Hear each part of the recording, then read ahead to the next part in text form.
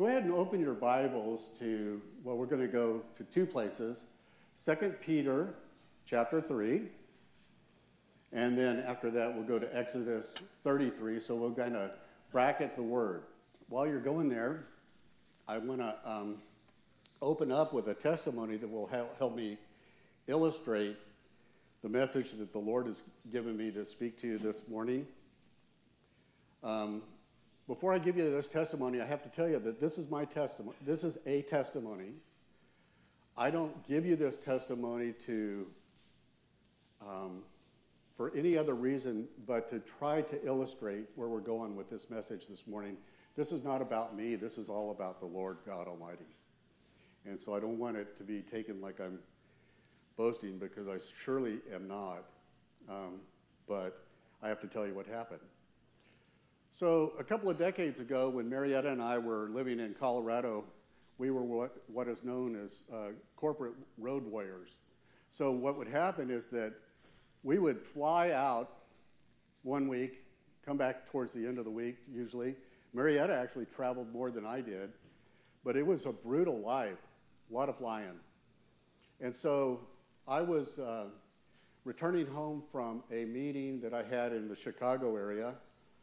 And as you're doing this road warrior gig, you're kind of always looking for opportunities to get home a little bit early. So I got finished with my meeting, and I got to the airport a little bit early.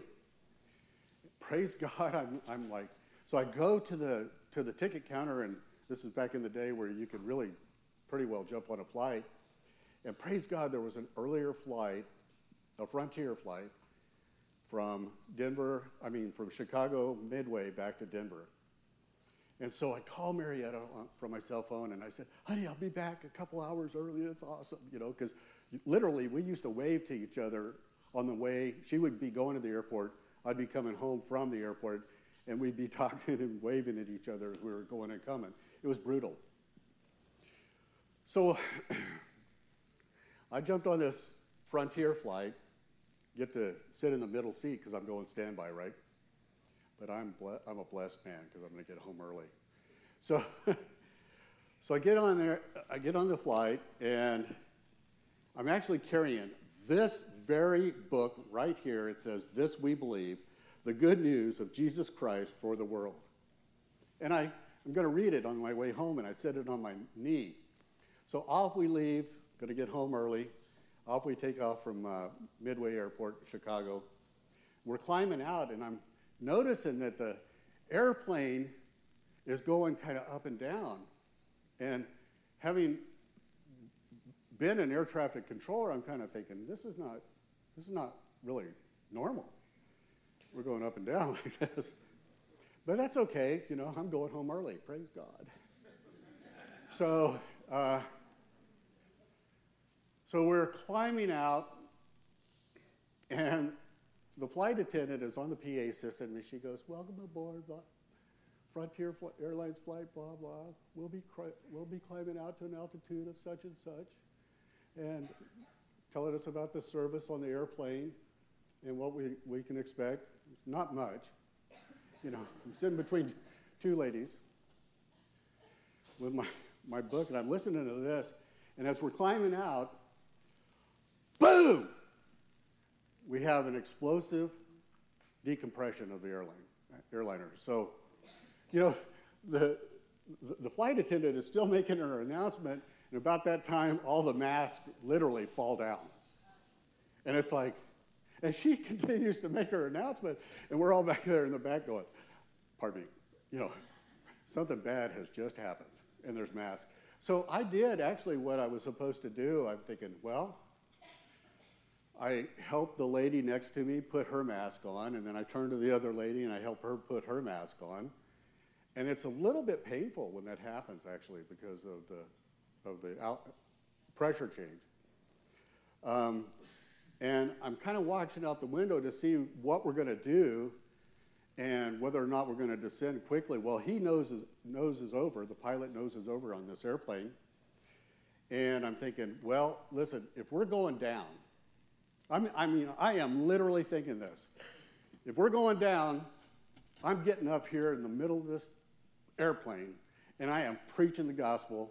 I'm taking as many with me as I can. No doubt about it, that's what's going to happen here. So I'm getting prepared. It's going to be a quick message, I know. But I'm not even wearing my mask because I'm getting ready. So we begin to descend, and very quickly. And I'm listening, and then finally the pilot comes on the PA, and he says, "Okay, guys, we've had a problem." Well, pretty obvious. Yeah, it's a problem. Everybody's wearing a mask. But we're going to return to Chicago Midway. And I'm thinking to myself, well, that's good, because if it were a big problem, we would go to O'Hare, where they have long runways, and they could put foam down on the runway, and we'd be in trouble if we were going to O'Hare. So I'm thinking, okay, well, this is going to be all right. So we get back to Chicago Midway, and we land, and we finally we have to wait on the tarmac for a little bit. We finally taxi up to a jetway, and we're getting ready to get off the airplane. Everybody stands up, and it's pretty rough on the airplane, I'm going to tell you. A lot of people are upset. But it was nothing. What happened was their pressurization system really failed, and so they pressurized the plane once they recovered at the altitude that we were at. So I don't know if you know what that means, but when we got to the jetway and they opened up the cabin door and everybody's lined up, you can imagine, everybody's lined up to get the heck out of here. When they opened the door up, we went to that elevation. So what happened was there was a vapor cloud that came in through the cabin and enveloped the cabin. It looked like smoke. I mean, it was bad. And at the same time, everybody's ears were just really hurt. A lot of screaming, a lot of chaos, pretty stinking tough. Pretty bad. So, we'll come back to that story in a minute. There's more about it. So 2 Peter 3. So in the Bible, it's interesting to me that when Jesus talks about the last days, he talks about the last days in the form of what will happen. So we see in Matthew 24 and Luke 22, he talks about that there will be earthquakes and famines and pestilences and all kinds of bad stuff going on. And then there's two of the apostles that record the last days in their epistles, Paul and Peter. And it's interesting because in their accounts of the last days, they move away from what will happen physically on the earth, and they actually talk about what will happen to people on the earth. So this is one of those passages. Peter is going into this, and that's what we're going to read. Beloved, I now write to you this second epistle, in both which I stir up your pure minds by way of a reminder, that you may be mindful of the words which were spoken before by the holy prophets, and of the commandment of us, the apostles of the Lord and Savior, knowing this first, that scoffers, people that scoff, will come in the last days, walking according to their own lusts, and saying, where is the promise of his coming? For since the fathers fell asleep, all things continue as they were from the beginning of creation. But the heavens and the earth, which are now preserved by the same word, are reserved for fire until the day of judgment and perdition of ungodly men. Aren't you glad that God is going to take care of things? He really is. To me, it actually, in these days, it brings me comfort to know that the Lord is going to handle things. He is. Because there's some evil men in the world. Sure is. So I want to pass a few more verses. But the day of the Lord will come as a thief in the night, in which the heavens will pass away with great noise, and the elements will melt with fervent heat. Both the earth and the works that are in it, that is the earth, will be burned up. Therefore, since all these things will be dissolved, what manner of persons ought you to be in holy conduct and godliness? So, Peter, in this epistle, he's kind of transitioning from, hey, things are going to be bad, there's bad people, and the Lord's going to handle it, and he's going to take care of it completely. And then he says, therefore, how ought you, talking about to the readers of this epistle and to us today, how ought you to handle this? What should be your response? We'll skip a couple more verses. Therefore, beloved, looking forward to these things, be diligent to be found by him in peace, without spot and blameless, and consider that the long-suffering of our Lord is salvation. As also our beloved brother Paul, which I think this is really cool that Peter is mentioning one of Paul's epistles. It just goes to show you that the scriptures themselves are self-confirming and divinely inspired. Our beloved brother Paul, according to the wisdom given to him, has written to you, as also in all his epistles, speaking in them of these things, in which are some things hard to understand, which untaught and unstable peoples twist to their own destruction. We got that going on right now. As they do also the rest of the scriptures. Since you know this beforehand, beware lest you also fall from your own steadfastness, being led away with the error of the wicked. But grow in the grace. Everyone say, grow in grace. Grow in grace. Amen. And knowledge of our Lord and Savior Jesus Christ, to him be the glory both now and forever.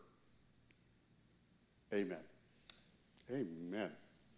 So what Peter is telling us that we have a responsibility to react properly in light of what we know is coming, in light of what we know is God's plan.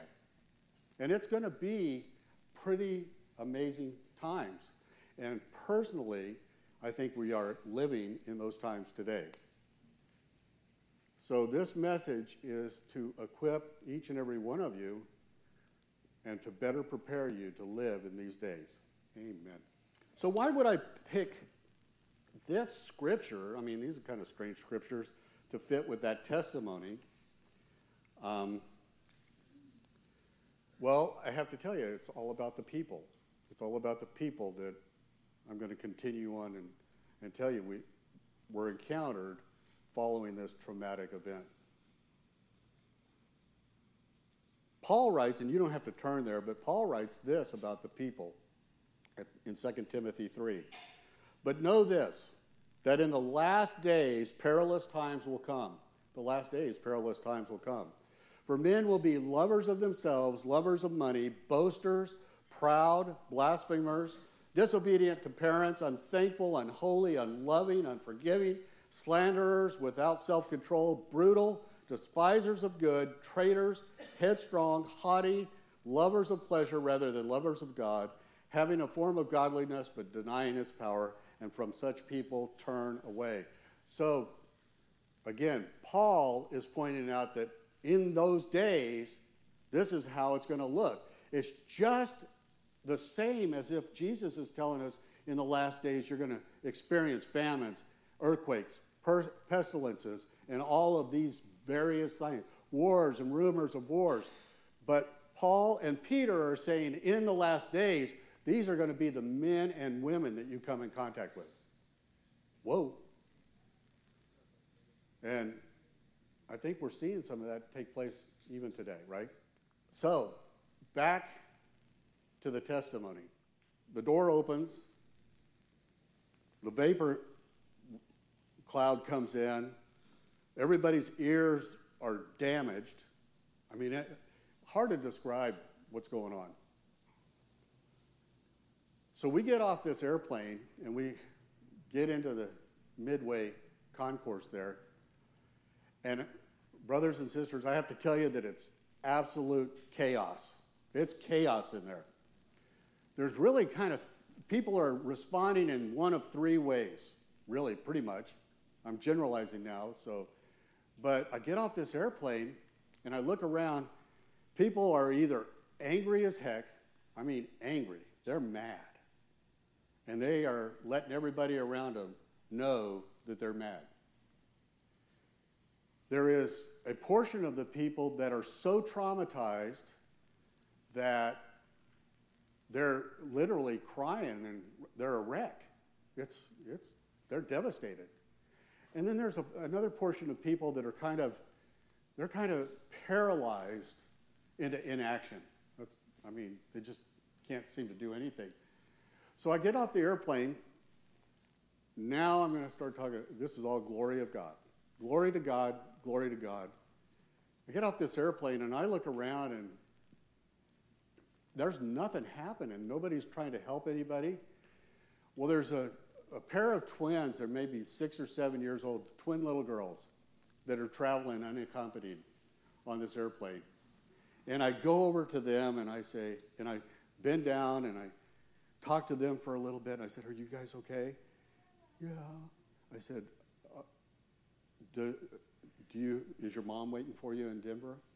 "Yes." "Do you know her number?" "Yes." So I give them my cell phone. And I say, "Call your mom. Let them know what's going on." Okay? And I'm looking for some of the gate agents or somebody from Frontier to step up and begin to comfort and give some direction to these people that have been through this traumatic experience, and it ain't happening. So I'm going from person to person, and I'm just talking to them, and in some cases praying with them. It got so bad, and I go to the gate agents, and I said, "You have to get your act together here. This is not right what's going on here. These people need some help." And it got so bad, this is literally true, and Marietta will remember this and vouch for it.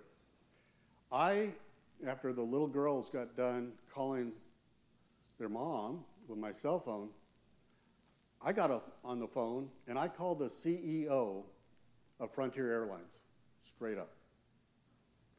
And I got him on the phone and I said, "I am so-and-so and I am in Midway Airport. You guys have had a problem with an airplane and your people do not know how to handle it. You need to get over here and somebody needs to get into action over here because this is not good." I ran across one of the ladies in a little bit, that was sitting next to me. And this is what she said to me. Again, this is glory to God. She said, "I saw your book sitting on your knee." And I said, "Yes, ma'am." She goes, "I knew we were going to be okay because I knew you were praying." Oh, I'm like, well, thank God. I sure was praying. But that blessed me. Why is it that I responded that way? Because that's not me for sure. It is the Lord. And I got to thinking about it as I was preparing for this message. And here's what the Lord showed me. Some of you have seen this picture before. That's Henri, little Greg, with my mom. I really like this picture. I think I'm probably less than 2 years old in that picture.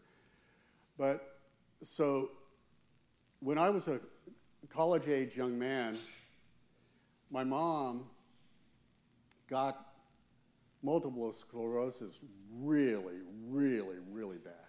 I mean, it was one of those cases where she went from walking to devastated in a wheelchair in less than 2 weeks, and it was a bad one.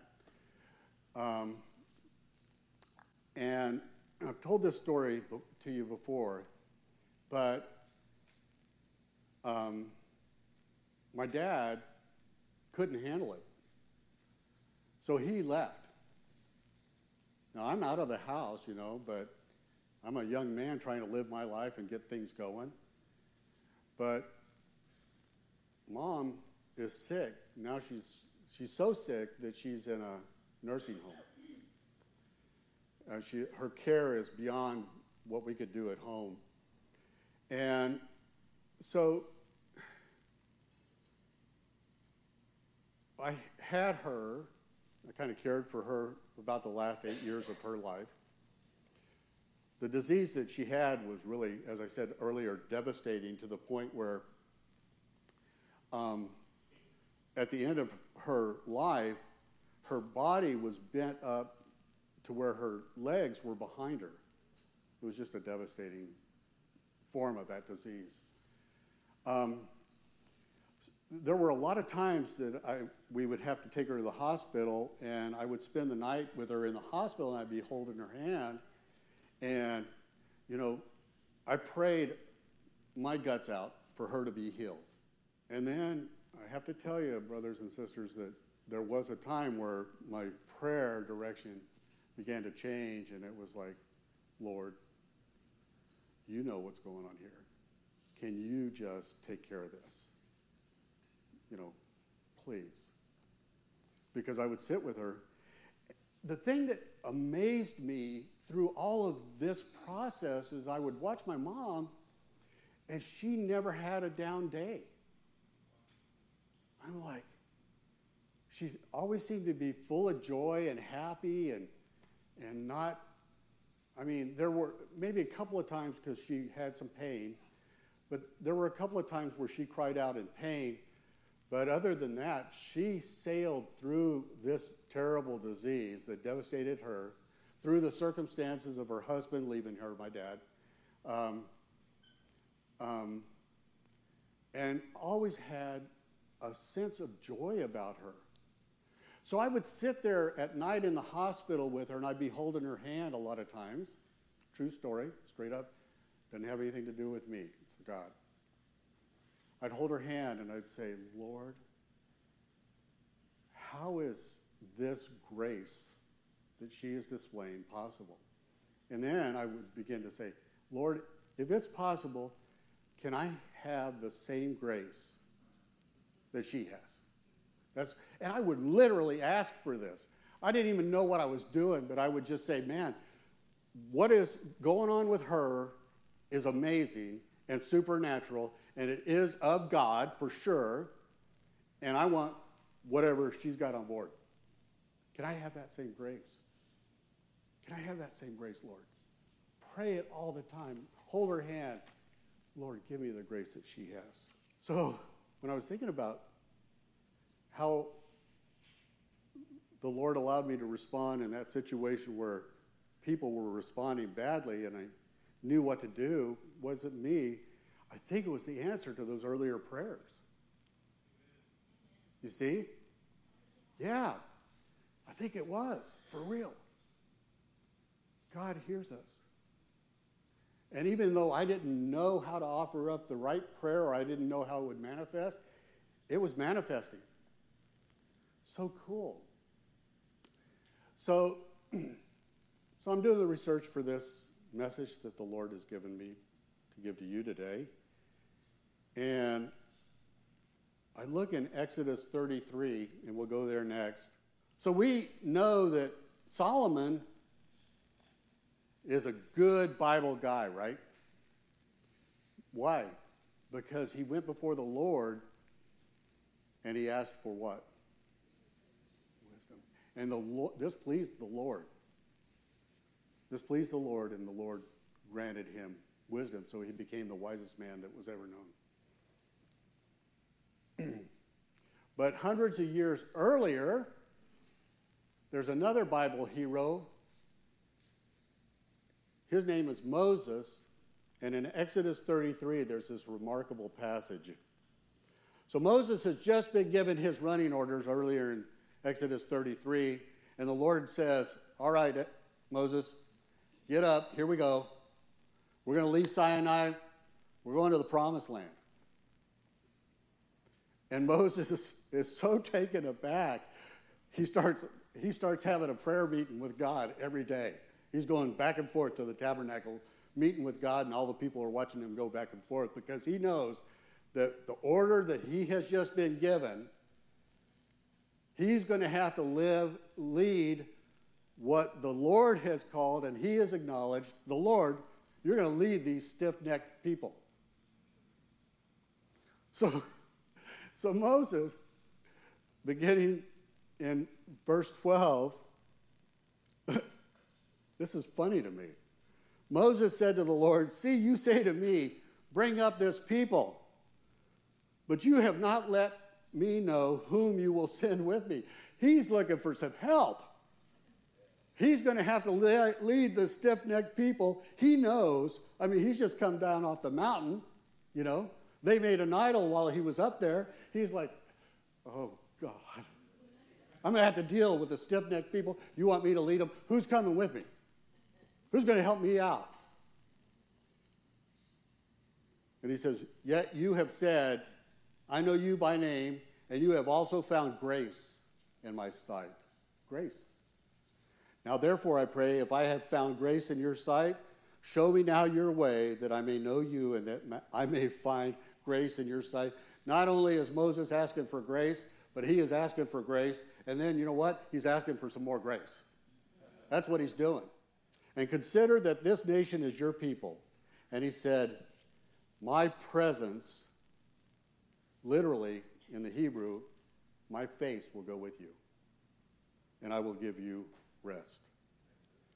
Then Moses, said to him, if your presence or your face doesn't go with us, do not bring us up from here. For how then?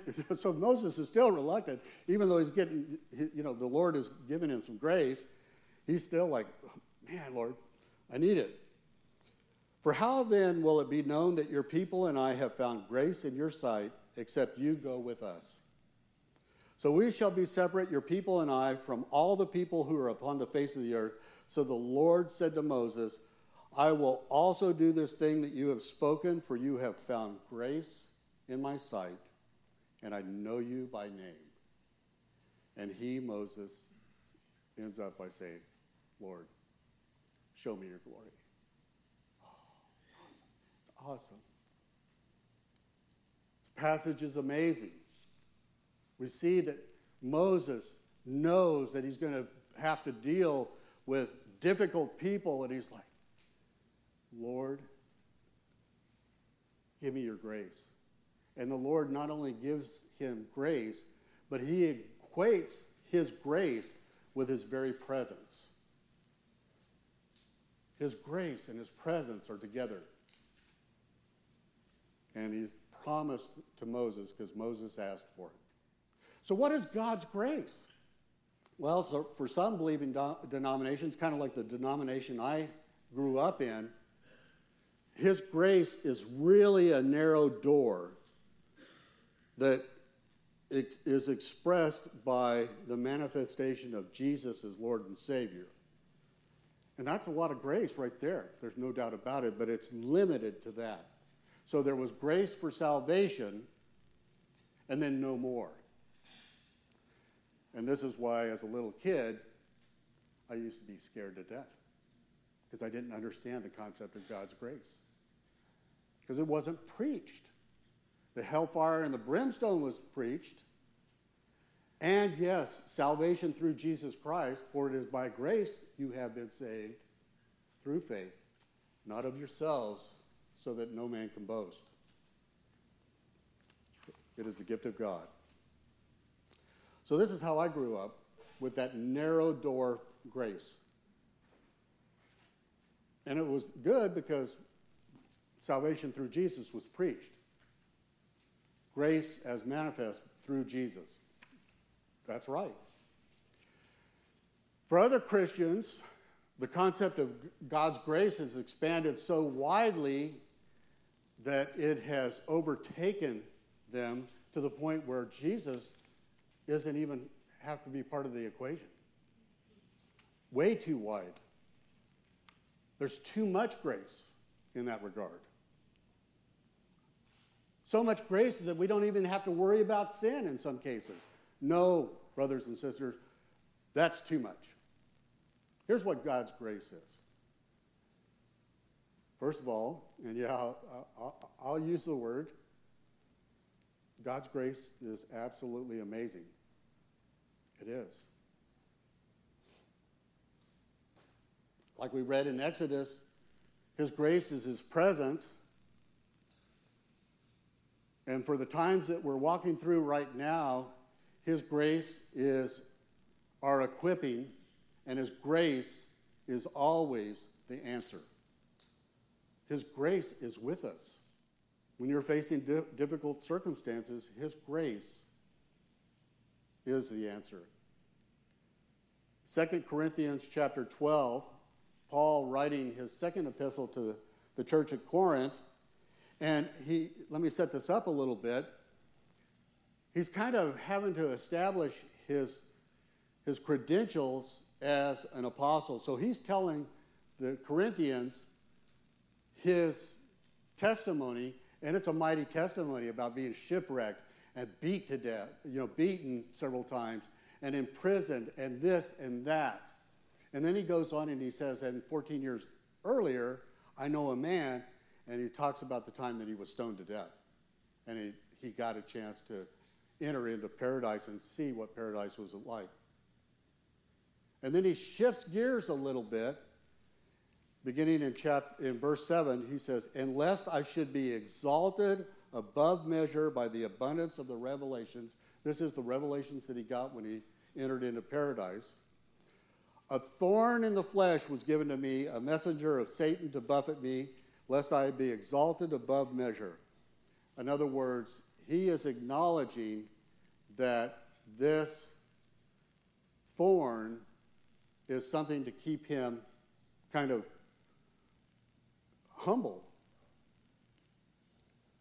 Concerning this thing, I pleaded with the Lord 3 times that it might depart from me. So Paul did the exact right thing that he needed to do in regards to this thorn. He went before the Lord and he prayed his guts out. And he said to me, this is Jesus, my grace is sufficient for you, for my strength is made perfect in weakness. Therefore, most gladly, I would rather boast in my infirmities, that the power of Christ may rest upon me. Everybody say, his grace is sufficient for me. Yes, it is. His grace. Some of you need to say it like this, and let's say it like this. His grace is sufficient for me. That's right. His grace is sufficient for you. The Lord revealed to me that there's a lot of people in here right now that need to understand the sufficiency of God's grace. If you need peace in your life, his grace is sufficient for you. If you need restoration of relationship, his grace is sufficient for you. There are some men in here that have seen some things that they should not have seen. And you know what? They say that, what is seen cannot be unseen. But his grace is sufficient for you. Some of you in here need to forgive yourself. To forgive yourself. And his grace is sufficient for you to do that. Some of you have been praying about something for a long time. You need guidance. You need direction. And you haven't heard from God. And I'm telling you today that the Lord wants to tell you that his grace is sufficient for you right now in this season. Some of you need new revelation or understanding of a circumstance or a situation that you've never faced before. And I want to tell you that his grace is sufficient for you. right now. Some of you, and they're more than we would like to acknowledge,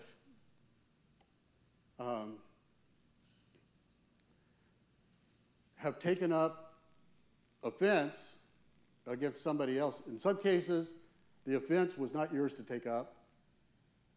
In some cases, the party that offended you didn't even know that they offended you. But you just can't let it go. His grace is sufficient for you.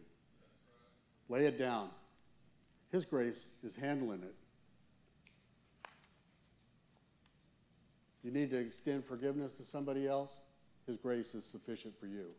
Brothers and sisters, we need to believe this. We really need to get our heads around it, particularly for this season that we're living in now. We're getting ready to step out there into these perilous times, and we're going to face those people that are responding to those perilous times in a way that doesn't make sense. And as we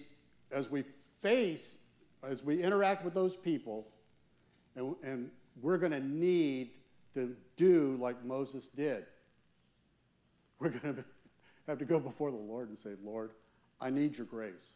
You need to have his grace on board. He's not a God that has a limited supply of anything. So if you need his grace, and you need his grace, your grace is not going to be less. It's all the same. He is unlimited in terms of grace, and he's willing to give it to you. He doesn't hold back his grace from any of us that ask for it. And you know what? It's biblical for us to ask for his grace. Yes, it is.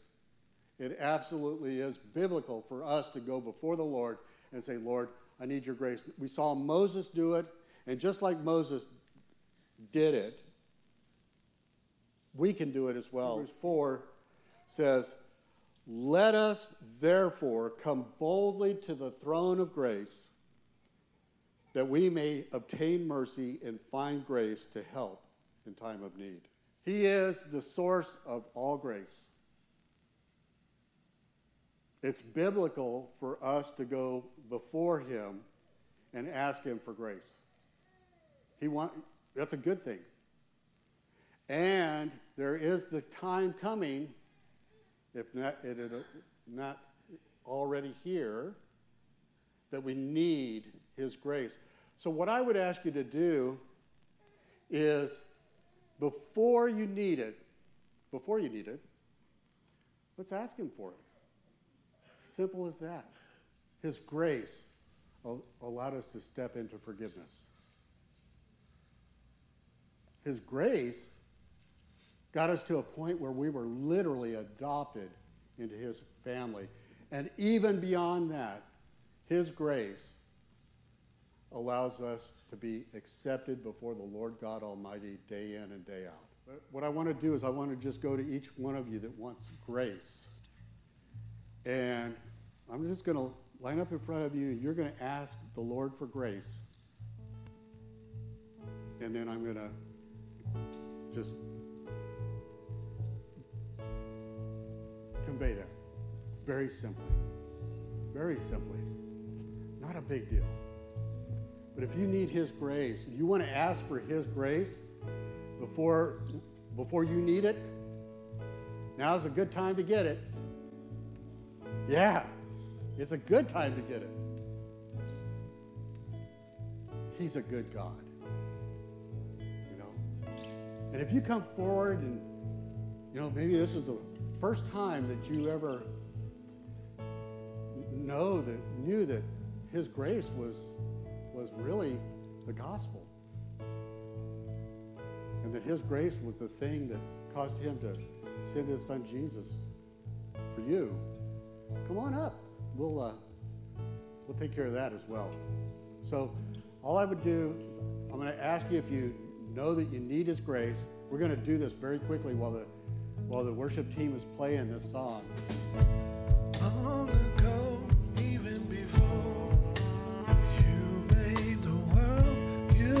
chose me through what Christ would do, a greater grace you gave to me. You are the source, and Jesus is the means.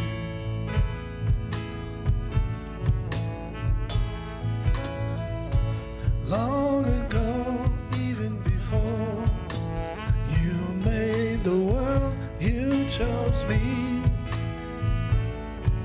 Through what Christ would do, a greater grace that you gave to me. You are the source, and Jesus is the means.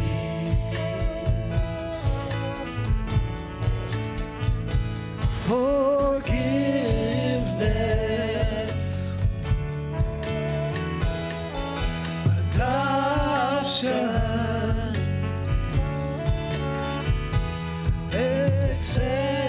acceptance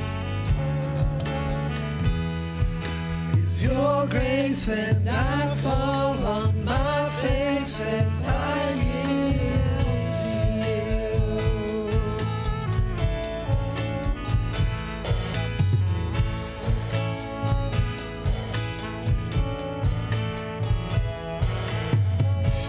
Long ago, even before you made the world, you chose me. Through what Christ would do, a greater grace you gave to me. You are the source, and Jesus is the means. Forgiveness,